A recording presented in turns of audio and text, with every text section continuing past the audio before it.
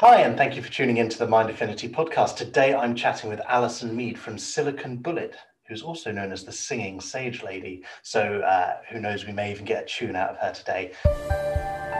The mind is capable of amazing things, and yet so many people use that immense power to hold themselves back. Imagine what you could achieve harnessing that power and using it to push yourself forward. This is the Mind Affinity podcast, the place for advice and inspiration to help you empower yourself. Alison, hi, how are you doing? Hi, I'm doing great, thanks. Good. Thank you for coming on the podcast. It's took a while. It has. You've been waiting patiently in the wings. I have. I was just waiting to see how other people made fools of themselves first before I came in and did it. And now you're going to outdo them all, right? Yeah, that's it. That's it. So I tell you what, on that vein then, let's just dive straight into it. Give me a song. Give you a song? Oh, don't Yeah. do that to me. Please. I'm not mentally prepared for that. Well, that's what makes it more fun for me. Okay. First I was afraid. I was petrified. Kept thinking I couldn't live my life without you by my side. That'll do. Yay. So when I hear you sing that song, I can't help but hear the alternative lyrics that you normally put in there. Yes. So I do insert little songs into my networking, because the big thing about going to networking meetings and doing your pitch bit at the beginning is being memorable.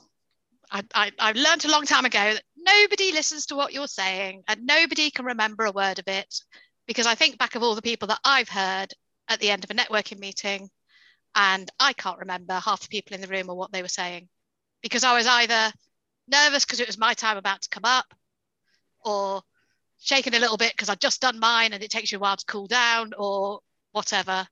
But as soon as you do something a little bit different, like sing or do a poem or something like that, people might not remember what you do, but they will definitely remember that you were in that room that day. Absolutely. I think there's a lot of lessons you can take from that beyond just business networking, really, aren't there? Yes, definitely. Be memorable, but in a nice way. Awesome. Well, that's all we need really for the podcast. We've got a really useful message to share with everyone. We'll call it a quits now, right? Yeah, that's it. Bye. Or maybe we go back to the start and actually talk about who you are, so people know what we're going on about.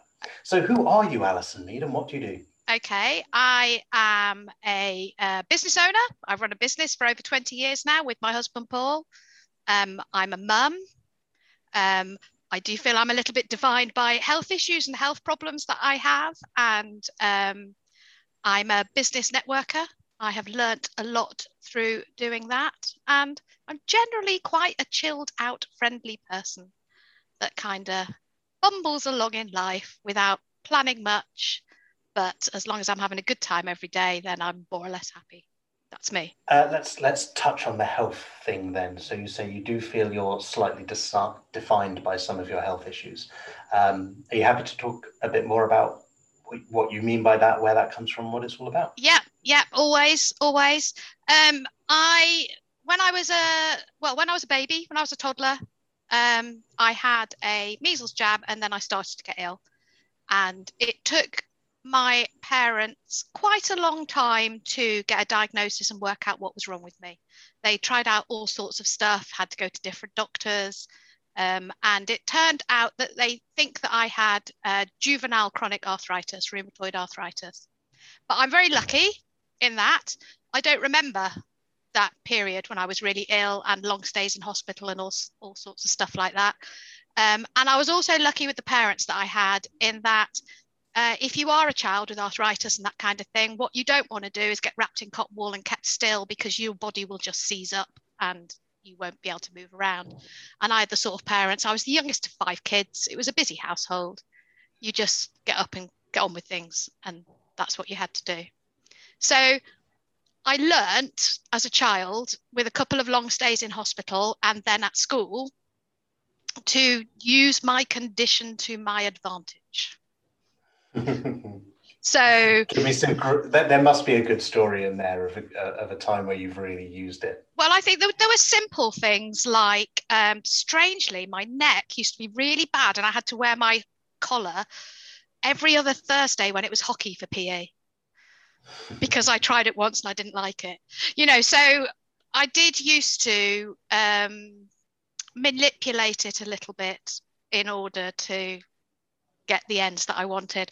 I had a very long stay in hospital when I was 7. So that would have been, I was in the first year of junior school, I think, the equivalent of about year 3 in modern parlance now. And we did used to run, well, we thought we did. We used to run rings around the doctors and nurses and things like that there as well. So things like you'd get up in the morning and you'd go for an hour's physio in a heated pool. And then you'd get to the schoolroom at 10 o'clock. And I think I told them about which school books I was on, being the earlier ones that I'd already gone through at school. So all the work I was doing was stuff I was repeating as well. So I was a little bit sneaky in that way.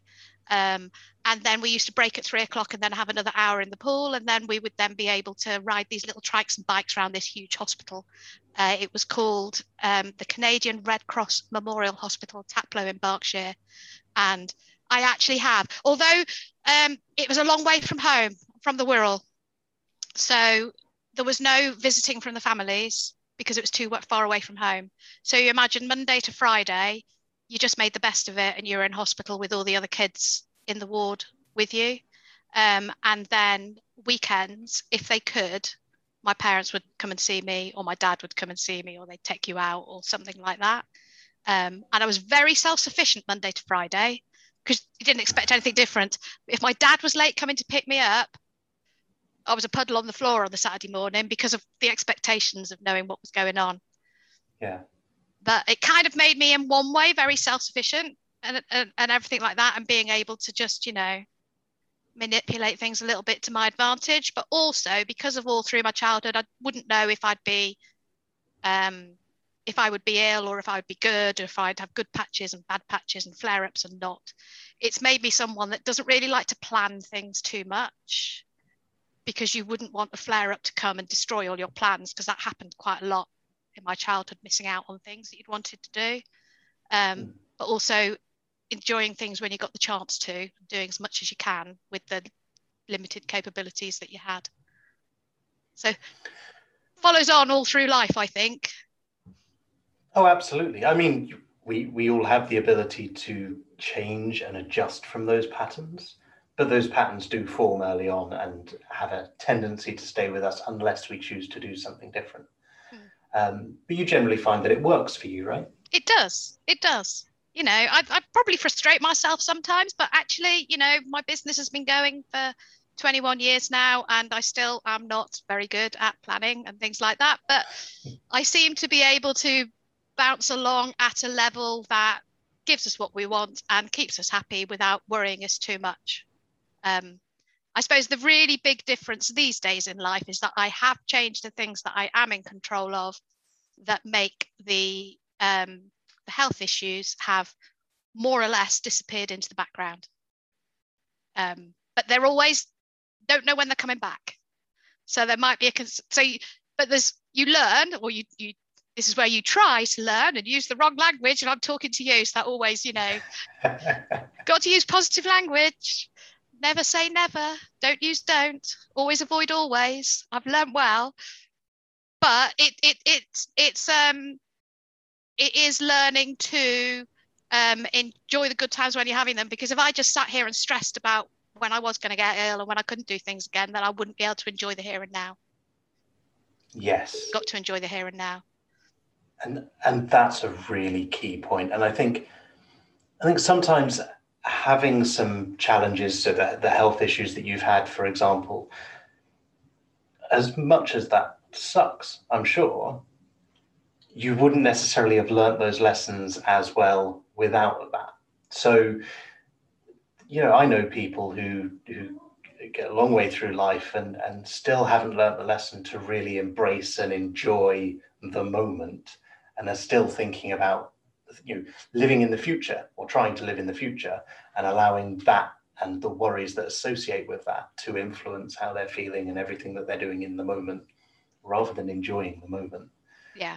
Yeah. And I can see how things affect me in business as well, in that I'm a little bit tight with money because I always feel like I need to have a nest egg set aside so that if I do get ill and I can't work and I can't be customer facing, then I've got something to live on in order to stay comfortable, and I wouldn't have to deny myself stuff because I didn't have the money. So it's this juxtaposition. I'm getting a little bit better at spending money now because I figured I've got to 50 now and still all right, and I'm still able to move around. So maybe I can have a little bit of fun, a bit more fun than I might have done. So that's not just because you come from up north and have a background in bookkeeping and accounts. No, it's a good. It makes me even worse than James Chisholm, I think. For those who are listening who have no idea who James Chisholm is, regular listener to the show, and an accountant from up north who's even more tight than Ali. Yes, and you can go back and listen to his podcast. Absolutely. Part 1 and part 2. So you mentioned books there, like when you were younger, pretending that you were at a previous reading level, so you didn't have to read books. But your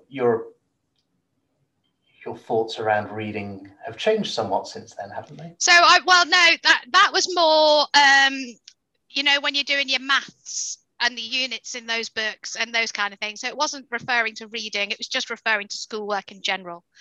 Right. So I have always been a keen reader because reading is a brilliant way to escape. And before I had my hip replacement in my mid-late 30s, I couldn't actually move around much or be very active or do very much because I'd used to get, if I was out and very active, then I would have to basically sit still for the next few days to make up for it with my joints. So reading books was my sanity in the days when I couldn't get out much, and also, when you're a mum and you're taking kids to their classes, I'd always have a book in my handbag. I'd always be able to sit and read. And it's also a way of escaping and experiencing and doing things that you can't experience in real life by reading a good book. These days now, I spend a lot of my time out walking and exercising and moving around. And also the rest of the time, I probably spend glued to my smartphone. So reading has gone down in the list of things to do, but I am bringing it back in that I'm now reading a book every evening before I go to sleep, just to calm things down, get rid of that screen time, get into sleep mode. The side effect of that is if I now try and read a book during the day, I tend to just go to sleep. It's great to hear that you have a positive sleep routine. Of course, I'm going to say that, aren't I? Because yes. It's what I do, or a part of it. But you're right. We can so easily train ourselves that when I do A, that leads to B. So when I read a book, that gets me ready for sleep. Do you find that reading a book during the day, if you were to do it in a different setting or change something else around it, that might be a way of... So if I'm reading during the day, I won't read lying in bed. So I'll either sit up on the sofa or sit up on the chair. But invariably, I wake up with a book on my nose about half an hour later, even if I'm sitting up. That's just what happens. But alongside the arthritis health issues, I've always had sleep issues and sleep problems, which up until I had my hip replacement done, I'd always blamed on the fact that if I stay in one position for too long, I get uncomfortable. So I say I sleep like a tumble dryer. I kind of half come awake and rotate myself regularly, and that's just what I do. So after the hip replacement was done, I was surprised that I wasn't then sleeping better because they've taken a lot of the pain away. That was when then I was diagnosed with sleep apnea. So, and I realized when I got diagnosed with sleep apnea and got a CPAP machine, that was when things like weight loss started to happen and feeling fitter started to happen. Because what I hadn't realized was my really disturbed sleep routine at night due to the sleep apnea. I think I was having about 28 episodes of stopping breathing an hour when they tested me or something. That was obviously meaning that you were waking up feeling just as tired as you'd gone to sleep, and you just had no energy or motivation to do anything, and your body isn't healing properly and it's not repairing. And having sleep apnea and using the CPAP machine definitely saw a marked difference in that I wasn't really doing much different. I wasn't eating different things. I'd been trying to diet back there as well anyway, but it actually meant that my body started to respond and I started to lose weight. There's so many studies that show a strong correlation between sleep and weight loss. So there's a number of different elements to it. I won't bore you with all the science of it right now. But yes, particularly the later stages of sleep play a big part in regulating certain hormones and chemicals, as well as our circadian rhythm, which plays a big part in, again, the release of different chemicals and hormones throughout the day at different times, which helps us to regulate our patterns. And when they go out of sync or out of whack, it has a huge impact on appetite in various different ways, including just not feeling full even when we are, when we have eaten enough. And also how well we do at holding on to water. So it's the later stages of sleep where we start to go, okay, well, we're not taking on board water at the moment. Let's start holding on to the water that we've got. So if we're not getting those later stages, we don't go through that bit, which is why, when you haven't slept, you just feel really dehydrated the next day. It's not always because of the alcohol. It can actually be because of the lack of sleep. Your body's not retaining the water in the same way, which is why it can take time to get back to being hydrated again, even if you are drinking a lot. Even if you haven't just been drinking gin. Yes, exactly. Perfect. But that doesn't mean you can just keep drinking gin and blame it all on the sleep, Ali. No, definitely not. Definitely not. So it's amazing the benefits that come from good sleep. What else did you notice from that? Is there any other benefits or gains that you noticed personally for you when your sleep improved? So I used to need a little napsy in the afternoon every day. And again, just to clarify, that wasn't because of the gin. No, not because of the gin. So I used to very regularly have lunch and then go and have a little lie down and sleep then. I used to not really do anything in the evenings that meant going out. It's all tied together though. It was, the hip pain, so the hip replacement, so that's gone. And then it was the sleep coming back, and it all ties in together. But just the increase in energy and being fitter, my tastes changed. I started eating and liking different foods where I'd always been very, very fussy. As a child, because I've been ill, I think I was pandered to and all of that kind of stuff that I still ate like a child when I was in my 30s and bringing up my children. I was the one having the chicken nuggets and chips while I was cooking vegetables for my children, but I wouldn't eat them myself because I was determined not to have what happened to me happen to them. So I made, I tried to change things for them, but it just, your taste changed, you started to eat different things, and it's all kind of a snowball effect. It all adds in. You couldn't just look at one part of your life. It meant that I was able to work more, which isn't always a good thing. I would still like to be a lady of leisure, but Paul, my husband and the partner in my business, keep saying, if I'm still working, you need to. So I keep saying, can I retire now? I'm 50. And he says no. But I was able to work more. I was able to have more hobbies. I was able to get involved with more stuff. It impacted every part of my life, basically.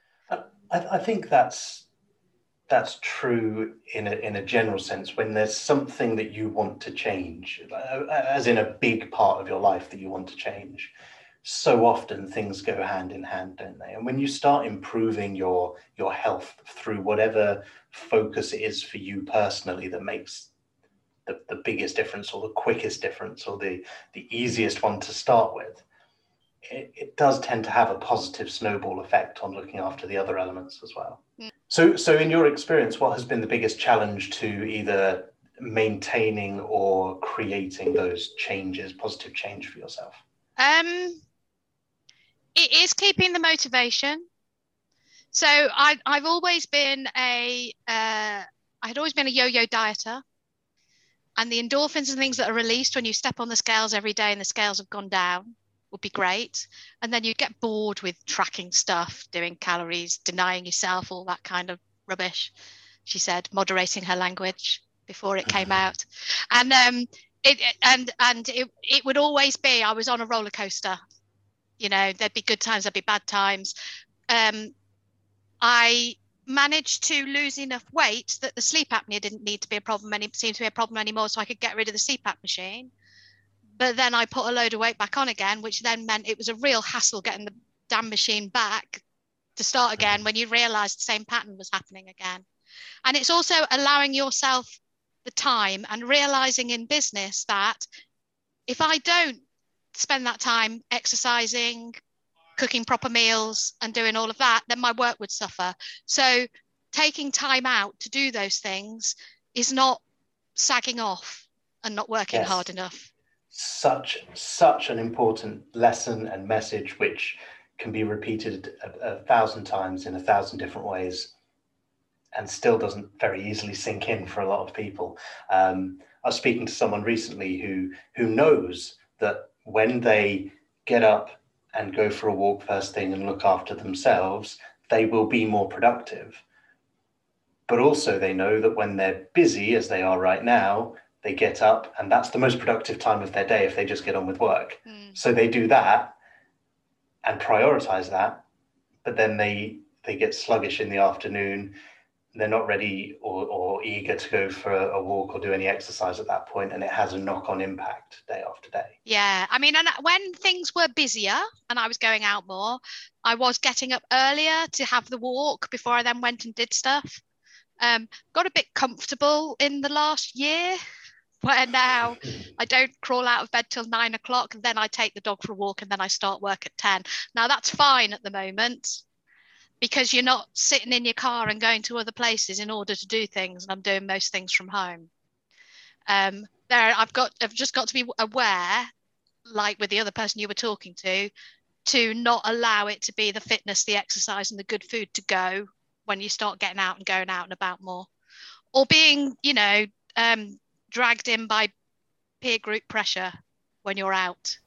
And Ali and I continue talking about her healthier choices and the changes to her lifestyle, as well as many other things in part 2, but unfortunately that's all the time we have for this episode, so you'll have to come and check out the rest next week. Thank you so much for tuning into the Mind Affinity podcast. I hope you've enjoyed the show. If you have and you think someone else will benefit from some of the messages shared in my podcast, please do feel free to share it and let other people know. Thanks for tuning in.